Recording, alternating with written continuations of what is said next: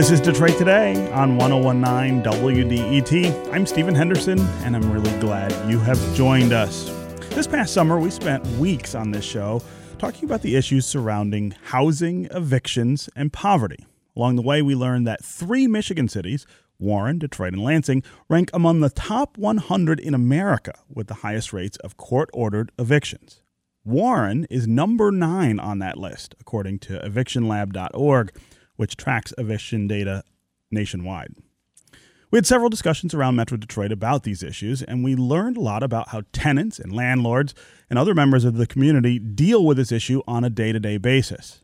Now, we want to take another look at this issue, and we want to know more about ways we could actually address these issues. What efforts are underway to curtail America's eviction crisis and housing insecurity? As it turns out, another city, one that's pretty close by, has been confronting the same issues and has come up with an innovative way to interrupt the cycles of housing insecurity and poverty. WDET's Jake Neer traveled to Cleveland to see how that city tackles housing issues through the court system. The Housing Division of Cleveland Municipal Court is now in session. Honorable Magistrate Sandra Lewis will be presiding. Eviction cases here in Cleveland are handled in a small courtroom in a dark corner of the city's sprawling Justice Center, which takes up an entire city block. Dozens of people are crammed into the courtroom waiting for their cases to come up. Thank you. You're here on the Housing Division's small claims docket. I've looked at these files, and there are a number of issues, so you folks may be in for kind of a bumpy ride here. According to Eviction Lab, Cleveland averages about 12 evictions per day. That's slightly higher than the national average for a major city. The housing court here is making a concerted effort to reduce that number. It's kind of amazing. It's like a diversionary court for eviction. That's Matthew Desmond. He's a researcher and author of the Pulitzer Prize-winning book on America's eviction crisis titled Evicted. He also founded Eviction Lab. There's full-time social workers in the court that are going to try to address the issue at the moment. And that's a court operation like an institution of justice, not like an eviction processing plant, which is what our status quo is. The project he's referring to is a pilot program started under the watch of Judge Ron O'Leary, who oversees Cleveland's housing court. It brings in social workers to screen tenants who come to the court. O'Leary says the goal is to see if tenants are eligible for assistance through a variety of programs. So we may see tenants who are seniors. We may see tenants who are veterans or who have some mental or physical health issues or substance abuse issues. That program made more than 1,500 referrals in 2017 and has almost reached that number already this year. Since the program has only been in place for about a year and a half, it's tough to compare data year over year. But preliminary numbers show that few people who have gone through this program have returned for another eviction case. And that's significant, since studies show that eviction is cyclical. People who are evicted once are likely to be evicted again. Judge O'Leary says he's encouraged by the results so far. It was enough positive that I decided to make it a permanent part of what we do here at Housing Court. But people who work with low-income tenants don't want it to stop there. There are a number of measures that are sort of a part of the Cleveland Municipal Court that balance the situation a little bit more than some of the other courts that we're present in. But even with that, it's a pretty stark situation for tenants who are facing eviction. That's Abigail Stout with the Legal Aid Society of Cleveland, which represents tenants who can't otherwise afford an attorney. She says unlike criminal defendants, tenants have no right to an attorney when they're being evicted. Stout is working on a project to increase the number of tenants the Legal Aid Society represents from less than 2% to about 10%. Eventually, they hope to guarantee the right to counsel for all tenants facing eviction. This is something that's already happened in New York City and San Francisco. Melanie Shakarian with the Legal Aid Society says those cities have seen huge benefits. We know from the data from New York and San Francisco that it's pretty incredible. In excess of like $260 million is saved by kids staying in school, unused shelter beds. But that's never been tried in the Midwest or a city like Cleveland, Detroit, or Warren. The Legal Aid Society of Cleveland is working with Judge O'Leary at the Housing Court to come up with a program that will provide more legal assistance for tenants who need it.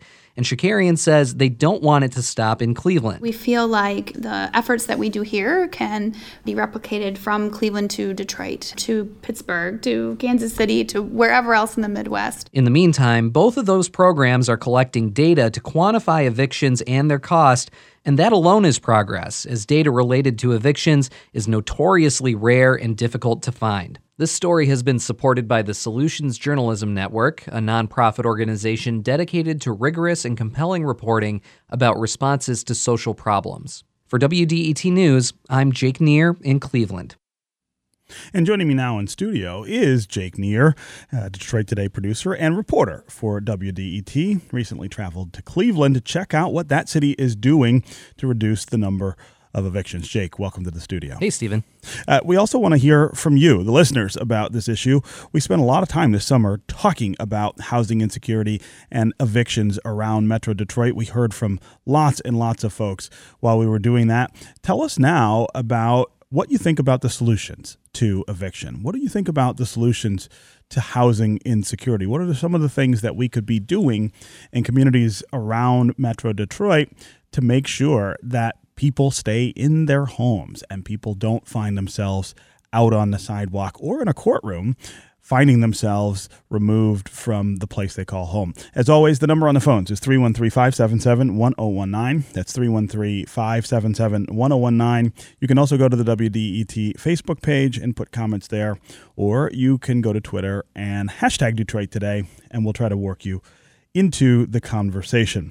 Jake, you sat in the Cleveland courtroom through its eviction docket. Tell us what that was like and what you saw. Sure. Well, even in a city like Cleveland that's doing a lot of work to try to do better with these cases, they move really, really fast. I mean, a tenant comes up, a landlord comes up, or an attorney for the landlord comes up, and it's like, 2 minutes. That's the entire hearing of that case. So, this is something that you see nationwide, too. This is something that Matthew Desmond talked about in his book Evicted, that the process, you're sitting there all day, and then your case gets called up, and then it's just like that, and a decision is made.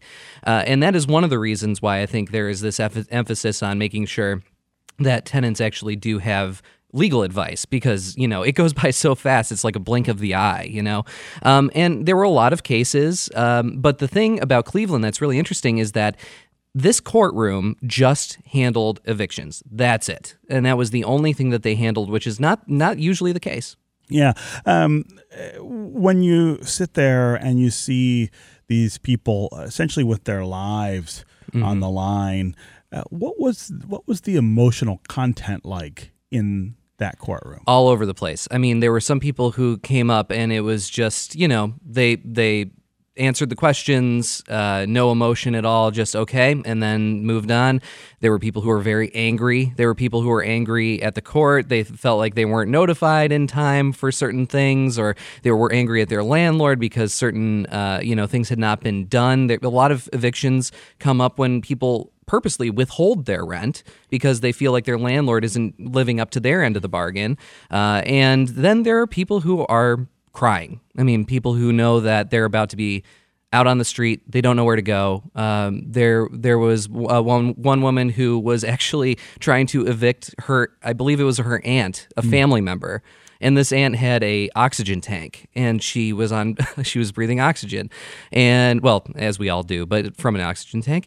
And so she clearly had health problems, and she had nowhere to go. And this is an interesting case for this docket in Cleveland, because they asked her, which I think a lot of courts may not have done, "Ma'am, are you retirement age?" And she said yes, and they said, "Well, we're going to connect you with the Department of Aging, and we're going to see what they can do to get you some housing." So that was a good example of what they're trying to do in Cleveland. How effective are the lawyers who are assigned these cases? And I guess that's a sort of two-sided question. One is about the lawyers themselves, I guess, but the other is about the idea of a lawyer, the idea of representation in an eviction proceeding. Does it make that much of a difference? It's sort of two-pronged. So one of the things that I sort of regret about sitting through the docket that I saw on that day in Cleveland, because I was only there for one day, really, was that I don't believe I saw a single lawyer for a tenant in that courtroom. And I was there for hours, and I didn't see a single tenant that was represented with an attorney. The Legal Aid Society of Cleveland, as I said in the piece, it only represents less than 2% of tenants who are indigent. And so, but the thing about that is Cleveland has put, and for years they've done this since they basically established their housing court, that they have an emphasis on mediation. And this is huge when it comes to being represented in court. Sure. Tenants need to know that they can enter into an agreement with their landlord in the first place. And that is one of the first things that they say when the docket is opened. If you want to enter into mediation, go meet this person in the back of the room and go talk to them about what kind of options you have. And they are very, very effective at keeping people, making those agreements and making sure that people don't get just put out on the street and evicted. A lot of the time, these mediation cases end up doing that and keeping a roof over someone's head at least a little bit longer. And that's one of the things that we heard, I think, a lot this summer as we were going around the metro area here talking with different communities about this issue. We heard a lot from tenants. We heard a lot from landlords. The consistent, I think, sort of report out from them was when you can sit down with the tenant and the landlord and work something out, it is almost always better. The outcome is better, way less chance of an eviction, which of course makes it better for the tenant, but also makes it better for the landlord. Yeah, that's absolutely true. And that's something that we hear from landlords, and that I heard from landlords a lot in Cleveland. And I could talk a little bit about that. What was the landlord's reaction? Right, exactly. Right. So there were a lot for landlords to react to. One of them was this idea of putting social workers in the courtrooms, which I think sort of universally, the more help you can get tenants to make sure that they're financially stable, that's going to help landlords too, because evictions are costly for landlords. They don't want to have to go find someone new to sign a lease with. They don't want to have to put someone out on the street. A lot of people just don't. I mean, it is, landlords are human, right? Sure. Doesn't even need to be said, but they don't want to be putting people out on the street, and it's costly for them too. So that's a big thing. The issue of guaranteeing counsel, guaranteeing lawyers for people who can afford it, that also was something that I talked with Kurt Stewart, who is an attorney for landlords. He represents a lot of landlords in Cleveland. He's an attorney with Stewart and Siebert LLP in Cleveland, and he says that he actually really likes that idea of making sure that that tenants are represented. I agree with that idea. I mean, I agree with it conceptually because, in a sense, with the repercussions from an eviction, it's almost like a criminal case. I mean, it's like a misdemeanor criminal case, but the effects of an eviction on your record are serious. And that's one of the things legal aid does. They push hard to not only get a good resolution, but they try to get that record taken off. Because just like a criminal record, it sticks with you. And the next time you try to go rent someplace, the first thing that's going to pop up is, oh yeah, you've had prior evictions. Well, I don't want you. I don't want you. Right. I mean, that's such a powerful phrase to sort of inject into this, and it really drives home the idea that these aren't singular acts. Right. If you are living someplace and you get evicted, it's not as if you just kind of pick yourself up and go to the next place. This is something that follows you and has an effect on you maybe for years to come. It bears repeating that landlords can tell you they will not sign a lease with you if you have a prior eviction. This is something that stays on your record forever. It's actually something that Judge O'Leary in Cleveland is thinking about implementing, which is sealing, the option to seal eviction records, which would be another really huge step in that process. And would protect tenants from that history catching up to them. And now, so Kirk Stewart, not every single landlord or someone who represents landlords is into this idea of basically guaranteeing counsel for tenants. I also spoke with Devin Anderson. He's a landlord on a much smaller scale. He has 15 single-family homes on the west side of Cleveland, and he says he's not really sure that he's on board with this idea in the first place. I'm not sure what a lawyer in court will do. I think what they probably need to set up is a vehicle where a landlord probably can notify legal aid that this tenant is on the verge of eviction. So it tried to avoid the court process. But having a lawyer to go represent someone in court for not paying 3 months or 2 months rent, I'm not sure what that's going to do. So that's an interesting point of view, I think. And the other issue, too, is that he's worried that it's going to gum up the system, that more lawyers in the courtroom is going to, draw out the docket, that it's going to take longer to get through the cases, that it's going to be harder to keep up with the cases. There's just going to be even just more people physically in the courtroom. Now, that second concern that I just outlined is something that a lot of other landlords reject. They say even if that is the case, then it's worth it. So there's not universal agreement among landlords about that issue of guaranteeing right to an attorney for tenants. And how much would that cost? How much would it cost Cleveland? How much would it cost communities here in Metro Detroit if you were to say, if you end up in eviction court, you deserve representation? Yeah, well, so that issue is, I believe there are programs here in Michigan, and I'm hoping we can learn a little bit more about those today, who are trying that. And basically they're partnering with law schools and other attorneys who are willing to work pro bono at a very small cost. I mean, that basically this is something that can be done without a whole lot of added costs. Now, if you were going to do it on the scale of New York or San Francisco, where every single tenant has the right to an attorney, you basically have essentially what's a public defender for tenants. That would be, I think, a different conversation. I would assume that would probably cost a lot of money because you're now talking about every single tenant being represented, and it would be guaranteed, which means you have to have a dedicated source of funding. For the smaller pilot programs that we're talking about, much less costly, and also that the cost of the pilot program in Cleveland to put social workers in the courtroom, that for Cleveland amounts to one salary, which is the person who administers the program. Otherwise, those are partnerships that are taking place. They're people who are already active caseworkers, just basically shifting the resource, saying, go to the court, meet people here where they really need it the most, and then keep working with them because and also just making those referrals, which aren't costly, to projects that exist. So again, these are not programs that are huge expenses if they were to be implemented. Also, I think it's worth talking about the long-term impact of this. So in addition to getting people into the courtroom, trying to come up with a way to mediate the dispute between tenants and landlords, they're also trying to intervene in the tenants' lives in some important ways in Cleveland. How is that working out? Yeah, well, I mean, the data is preliminary at this point. They actually just compiled the data for the very first time for this report.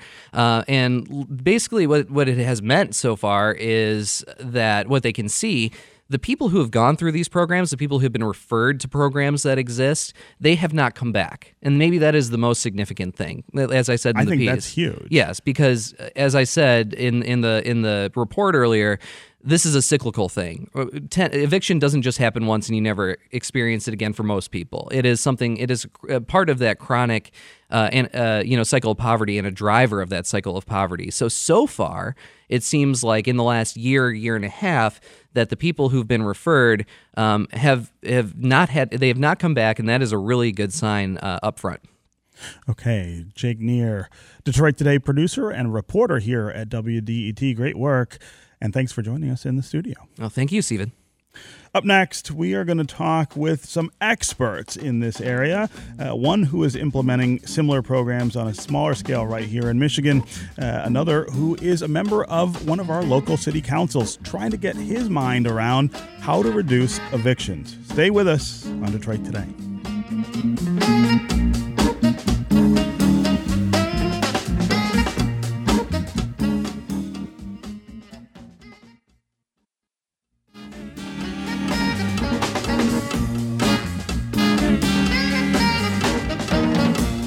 This is Detroit Today on 101.9 WDET. I'm Stephen Henderson, and as always, I'm really glad you've joined us today. We want to continue our conversation about evictions and housing insecurity here in Metro Detroit.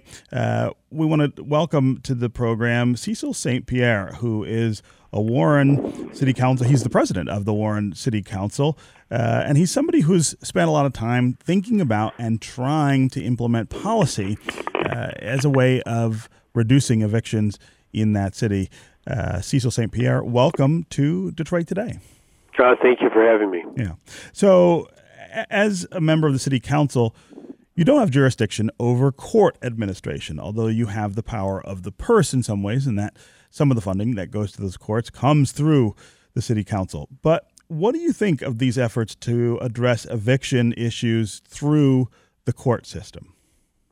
When you say address the eviction issues through the court system, quite frankly, the courts really have no power, and the city council has no power over who files evictions, right? That's almost part of the private system, capitalist system, in the sense that it's the landlords that file the evictions.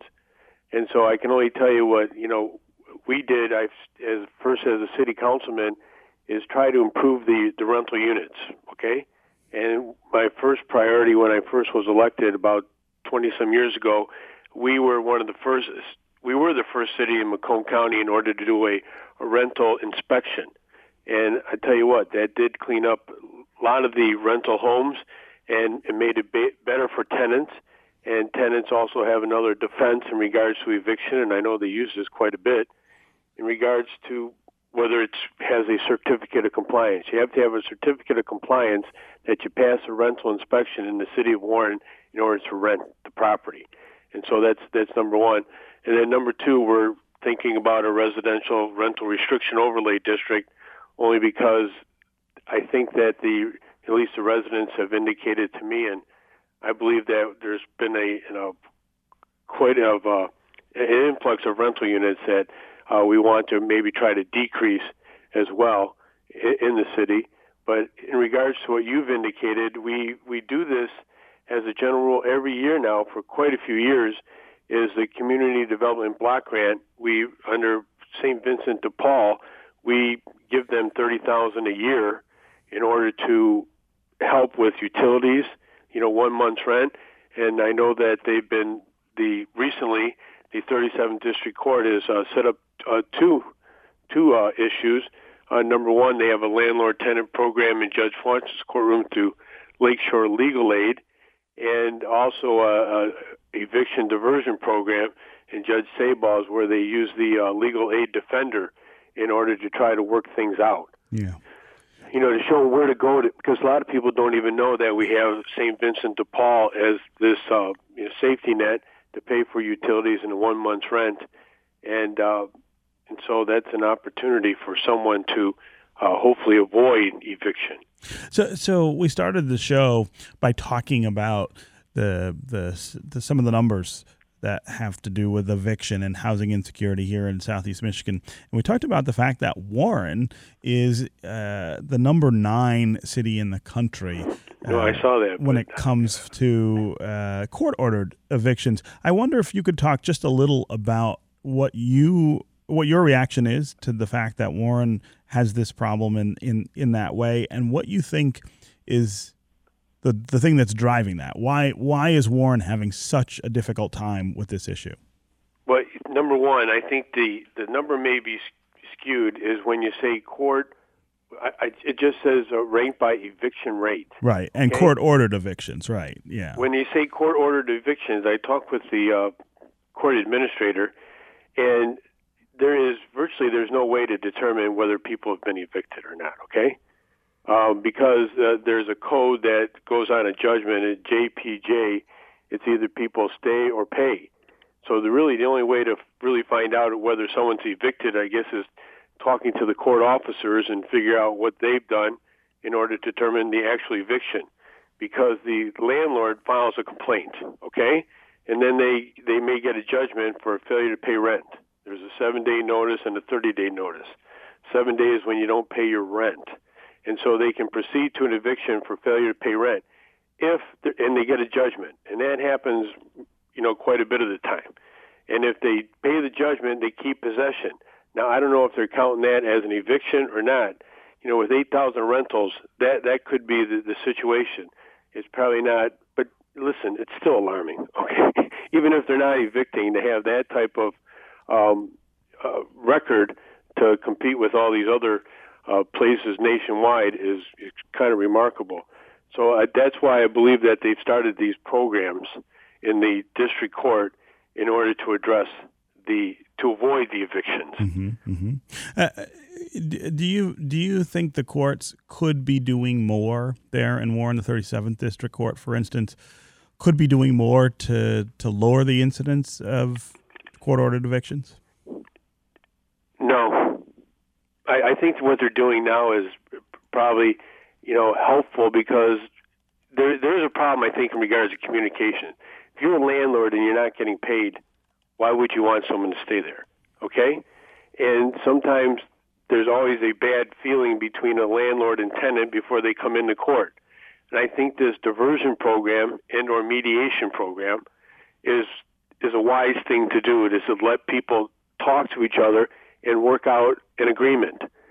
All right? Now, do agreements get worked out that we don't hear about 37th District Court? Absolutely. But sometimes landlord and tenants are not talking, and that can open up the door for them to work out their differences. Because as a landlord, I can tell you, number one, you don't want to get rid of tenants. You want your tenant to pay, and you want to maintain a relationship. So I'm a landlord, and that's my first goal is to, and I've been very fortunate only because I take that approach. But I see that as a policymaker. And I'm glad to see that the courts have done this because that also works with small claims where people aren't talking at all. But that's what happens in a landlord-tenant situation. You just got to get these people to talk. And some of these people do not know that, St. Vincent de Paul has been funded with over $30,000 a year. And there's other things that we do in regards to funding Turning Point, Salvation Army, MCREST, or MACREST, in order for other people for lodging and things of that nature. So there's a lot of programs, but I think the first thing is to get landlord and tenant to talk, and I think that's a good idea.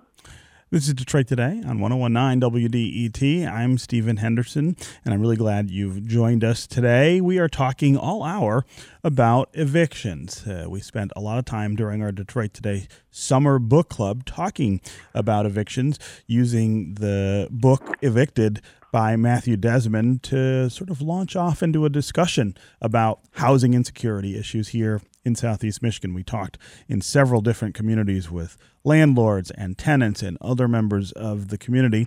Now we want to pivot a little bit and start talking about solutions. What are some of the things that we can be doing that will reduce evictions, make it easier for people to stay in their homes? If you want to join the conversation and give us a call, talk about the things that you think we ought to be doing, the things we ought to be changing or could change that would keep more people in their houses. Give us a call. 313-577-1019 is always on the phone. That's 313-577-1019. You can also go to the WDET Facebook page and put comments there, or you can go to Twitter and hashtag Detroit Today, and we will work you into the conversation. Let's go to Joyce in Detroit. Joyce, welcome to Detroit Today. Good morning. I'm wondering about this idea of recidivism when people have repeated evictions, because if they have, they start with one and then they try to move to another place and the prospective landlord sees this, then I thought someone said they won't rent to that person. So how does this person develop a recidivism, a repeated history of evictions if people don't want to rent to that person? That's a great question, Joyce. Cecil St. Pierre, in addition to being a Warren City Councilman, president of the Warren City Council, you talked about being a landlord. How do people develop these records, I guess, then, of being evicted, the idea of multiple evictions over time? Well, I don't know how you can go through it unless you have some kind of search issue.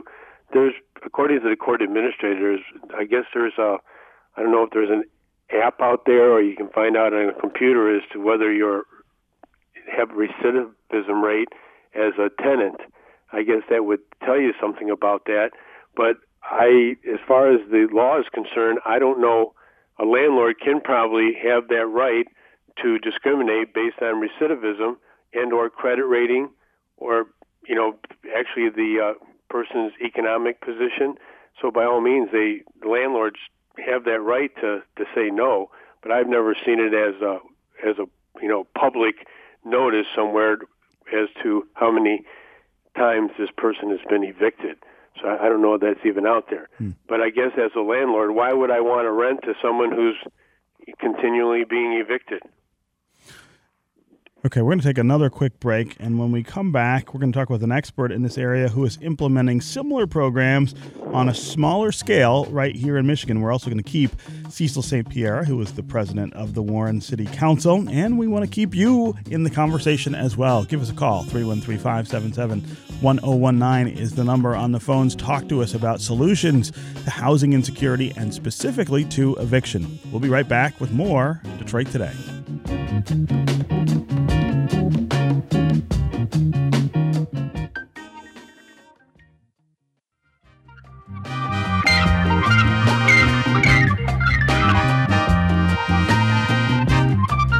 You're listening to Detroit Today on 1019 WDET. I'm Stephen Henderson, and I'm really glad you've joined us. We are talking this hour about eviction, a continuation of our Detroit Today Summer Book Club, where we used the book Evicted by Matthew Desmond to talk about issues of housing insecurity here in Southeast Michigan. Now, we want to talk about solutions to evictions. Solutions to housing insecurity.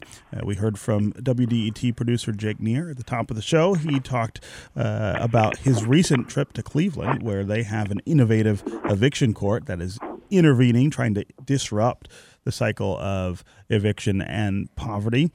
We were also talking with Warren City Council President Cecil St. Pierre about the issues in that community, which is nationally ranked 9th for court-ordered evictions. Now I want to welcome somebody else to the conversation who has spent a lot of time thinking in this space and working in this space. Brian Gilmore is the Associate Clinical Professor of Law at Michigan State University, and he is Director of the College of Law's Housing Clinic. Brian Gilmore, welcome to Detroit Today. Welcome. Thanks a lot for having me. Mm-hmm. So talk about the kinds of things that you're involved with to help address issues of eviction and access to legal services for tenants. Right now, our housing clinic, we have a daily clinic where consumers all around the state can call us at Michigan State University and ask for assistance for their housing problems. Usually they might be facing eviction, or it might be a problem related to the rental housing or housing in general. And we also, on Thursdays, we are involved in this program called the Eviction Diversion Program in Mason, Michigan, which is just outside Lansing in the Ingham County. Mm-hmm. And we, myself and the students are out there every day with legal services of South Central Michigan, Department of Health and Human Services of Michigan, and we have a program that tries to prevent people from being evicted and keep them in their homes for the foreseeable future so they can live a constructive existence. So talk about how these programs work. How effective are they in reducing evictions in those communities? I would say that the early statistics show that if you have a lawyer when you go to court and you're facing an eviction action, the outcomes are better. The program from Durham, North Carolina, modeled their program after our program up here. Program in Kalamazoo was the first program up here, and then we modeled our program on Kalamazoo.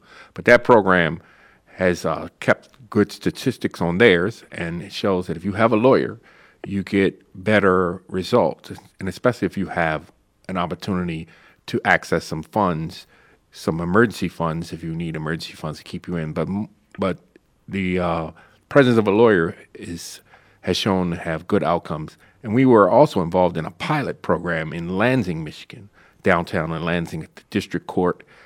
And the small set of statistics that came from that showed, again, that if you have a lawyer, you get better results, less evictions, less judgments against you, less defaults. And even if you have to leave your apartment, you leave in a more responsible way where you don't end up in the homeless system, which is the thing that we are fighting against. Just like capital punishment lawyers try to stop the execution, mm-hmm. we try to stop the eviction. How hard is it to implement these kinds of programs? Is this really hard for local governments or courts to implement this kind of thing? Is there a high burden to doing it this way? It is actually not a high burden. The Kalamazoo program was a pilot program that they started, and it worked so well, they have kept it going, and then we modeled our program after that. It wasn't me. It was the Department of Health and Human Services. The individuals over there saw that the homeless shelter was swelling with more and more people, and they said there's no way to address our problem of housing and homelessness in an urban community or any community. So they just, the only thing that really happens is our clinic and Legal Service of South Central Michigan with Elizabeth Rios and the attorneys there, they come to the Mason Court on Thursday.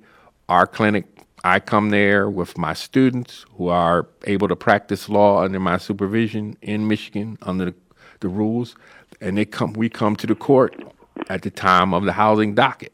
The judges at the court are in favor of the program, and they moved all their housing cases to Thursday afternoon, which made it easy for all the attorneys, landlords, and tenant attorneys. Everybody knows what day it's happening. Department of Health and Human Services delegated 2 workers to appear there every Thursday who will speak with consumers about maybe they have a little bit of money will help them out. A little bit of rental assistance will help them out because of a problem. Because a lot of times it's just a little problem. A lot of times, I won't say every time, but a lot of times it's just a little problem. A little missed a few days of work, or something happened. Car broke down. They needed some money for something else, and it created a problem that they can't really get out of. Because the real problem is wages and rents are out of sync in the United States, and it's been that way for a long time. And that's the real problem. So our program is really kind of a stopgap measure, and what really needs to happen is an examination of that. But in all the programs that have started, and because of our program, Virginia now has been in touch with our office and wants to start a program. Nebraska wants to start a program. As I said, North Carolina has already started like 2 programs. It's actually very easy if the judges and the lawyers and the government get behind it. If they get behind it, it can work. If they resist it, it won't work. Cecil St. Pierre, president of the Warren City Council, you've been listening as we're talking with Brian Gilmore about these interventions in other communities. Are you hearing things that you think might apply in Warren, things that you might borrow from these other communities that would help with evictions there? Well, I think 37th District Court has started that by the eviction diversion program and the landlord-tenant pilot program. Judge Sabah is doing, and they're virtually the same thing. And I think, as your guest has indicated, hey, let's talk about this. Let's have some communication. Is it just, a bad day at work? Is it an injury somewhere? Why isn't the rent being paid? And like I said, sometimes the tenant is afraid to talk to the landlord because the landlord doesn't want to hear negative things. So I think the fact that everybody's opening up communications is probably the most important thing you can do in these situations, because you're looking at a landlord's point of view.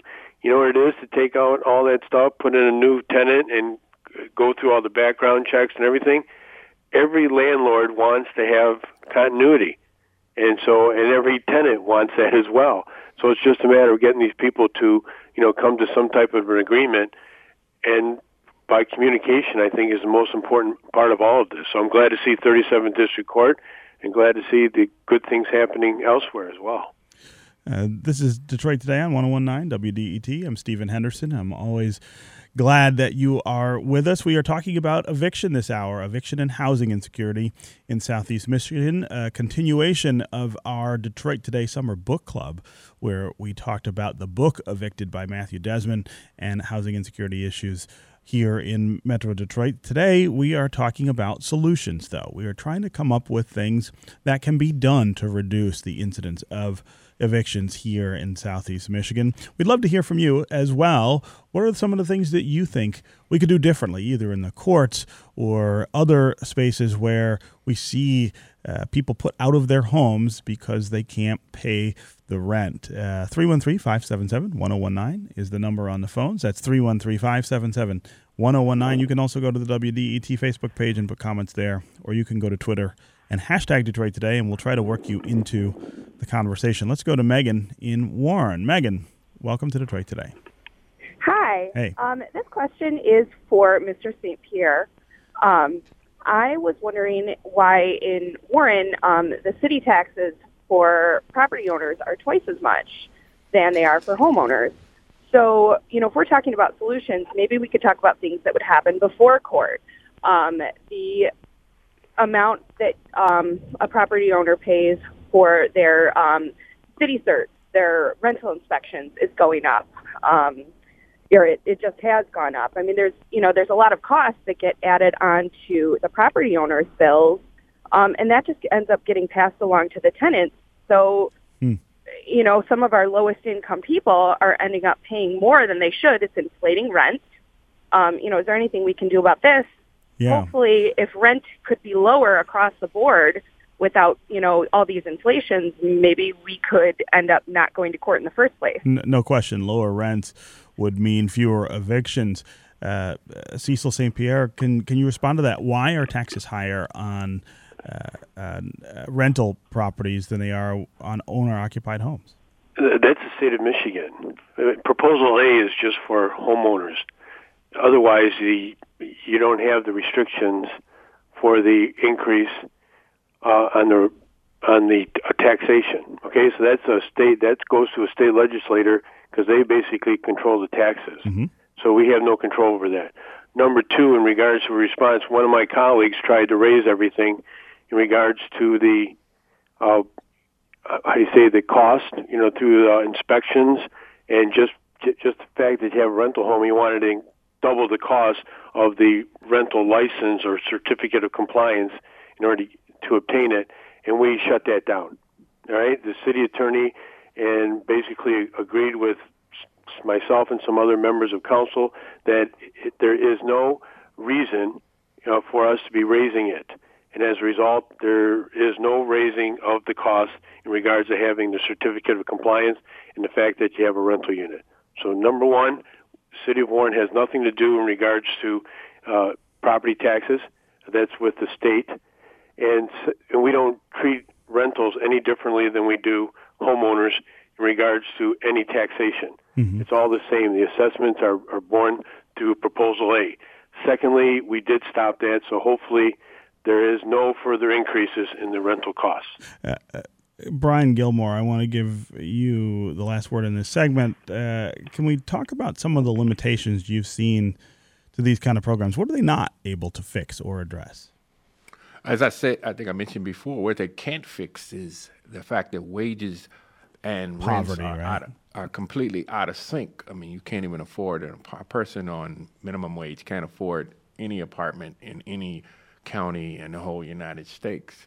And that's because wages have been suppressed for 40 plus years now. There has to be more focus upon everyone to simply address that problem. I mean, we have a federal agency now, HUD, which seems to not understand that simple fact. I mean, what we do is provide sort of a stopgap measure to stop evictions and allow people to sort out their lives and collect themselves and probably move on and stay in their units. Landlords get to keep their tenant because landlords lose about $3,000 every time a tenant goes out. So ours is not the total solution. I said the economic issue is the issue that has to be addressed. Mm-hmm. Wages need to go up. Landlords should be involved in that process because they're the ones who set the market. They're not the ones they're not trying to, should I say, kick people out. They're not in the business of kicking people out. They have a product they're offering. So they want people to use their product. But if it keeps going like this, it's just going to continue in the same path it is, which is a lot of evictions. I think Lansing is in the top 100. Mm-hmm. I mean, so that tells you right now what we're dealing with here just in mid-Michigan. I know some other cities around here are the same, but gotta track tenants more, what happens to them, and things like that. Have to know how much they need to afford these apartments. And we do know We do know because the National Low Income Housing Coalition actually has those numbers. We know how much consumers need to afford apartments in the United States. They're just not receiving it. They're not earning that money. Brian Gilmore, Associate Clinical Professor of Law at Michigan State University and Director of the College of Law's Housing Clinic. Thank you very much for being with us on Detroit Today. Thank you. And we're going to continue the conversation here with Cecil St. Pierre, who is the president of the Warren City Council. Let's go back to the phones here. Anthony in Belleville. Anthony, welcome to Detroit Today. Oh, Anthony just dropped there. Okay, if you want to join the conversation, again, 313-577-1019 is the number. That's 313-577-1019. You can also go to the WDET Facebook page, put your comments there, or go to Twitter and hashtag Detroit Today. We'll work you into the conversation. Cecil St. Pierre, can you tell us a little bit more about what is going on in the 36th District Court? What does that program look like? What exactly are they doing? Does it involve social workers? And I'm sorry, it's the 37th District Court there. What it doesn't involve social workers, but what they've done is to refer the tenants, if they're having funding problems, to the program that we set up with the Community Development Block Grant with the it was St. Vincent de Paul. And St. Vincent de Paul, as part of our Community Development Block Grant, they ask for sums of money each year. And for the last 10 years, they've only asked for $30,000 per year, and we've given it to them. As far as we know, that seems to be working, and so that they can go get help for utilities and or at least up to 1 month's rent. And so, in fact, I've even had tenants that have used these programs in order to, when tough times come, and so that we don't have to go to the eviction process, because that's rough on everybody. But from what I understand, and I think your last guest, Mr. Gilmore, indicated that, again, with the Lakeshore Legal Aid is an attorney, and Lakeshore Legal Aid Defender Office is there acting as an attorney for the tenant, and they can usually work out agreements and put it in the form of a judgment to where it's a contract between the landlord and the tenant. And if the tenant does not follow through with the contractual aspects of this consent judgment, then of course the tenant can be evicted. But I believe that communication is a big factor, and it seems to be working. You cannot get a judgment to evict unless you're defaulted, and that way you know that the tenant doesn't really care. But if a tenant comes to court, they care. They may want to stay, and so I believe that's why the courts did this. So with an attorney present, with Lakeshore Legal Aid, and in regards to the eviction and landlord-tenant program, which is basically the same, that opens up the door to stopping the evictions as opposed to just getting the judgment moving forward. Let's go back to the phones here. Helen in Clinton Township. Welcome to Detroit Today, Helen. Hi, welcome. Thank you. Mm-hmm. I just wanted to first thank Mr. Pierre because Warren is very, very helpful to Macomb County Habitat for Humanity. And they often fund homes in Warren where we're rehabbing the homes or building new homes. And when folks move into those homes, their note is often $500, $600, $700 less than what they were paying, when they were renting. And it's an amazing thing. And I'm certainly not trying to be self-serving for Macomb Habitat. There are habitats all over in every community. But it is a good model, and it is a good solution. And so you're talking today about solutions, and it's just something that maybe the community might consider is, finding out more about your local habitats and other groups that are doing that same exact thing. Helen, that's a really interesting idea. Can you explain for listeners who aren't familiar how Habitat works? So Habitat doesn't give away homes. They actually sell homes. So people have to begin to start working on their credit and that sort of thing. But we do bring people into the program with seriously low credit. And then folks will put in about 250 hours of sweat equity and basically show need. They have to prove that they are, in mom's basement, or that, again, that they're paying rent that's consuming almost all of their income. And that's it. They just call their local habitat. They get on a list. We interview them. We work with them to bolster their and we certainly could never do this without the help of communities like Warren. Warren is one of our biggest supporters, and others in the area. And I know from reading about Habitat that what you find is when people become homeowners, it is a huge step away from the risk of losing your home. I mean that putting down of roots in that way is a real long-term kind of solution to this problem.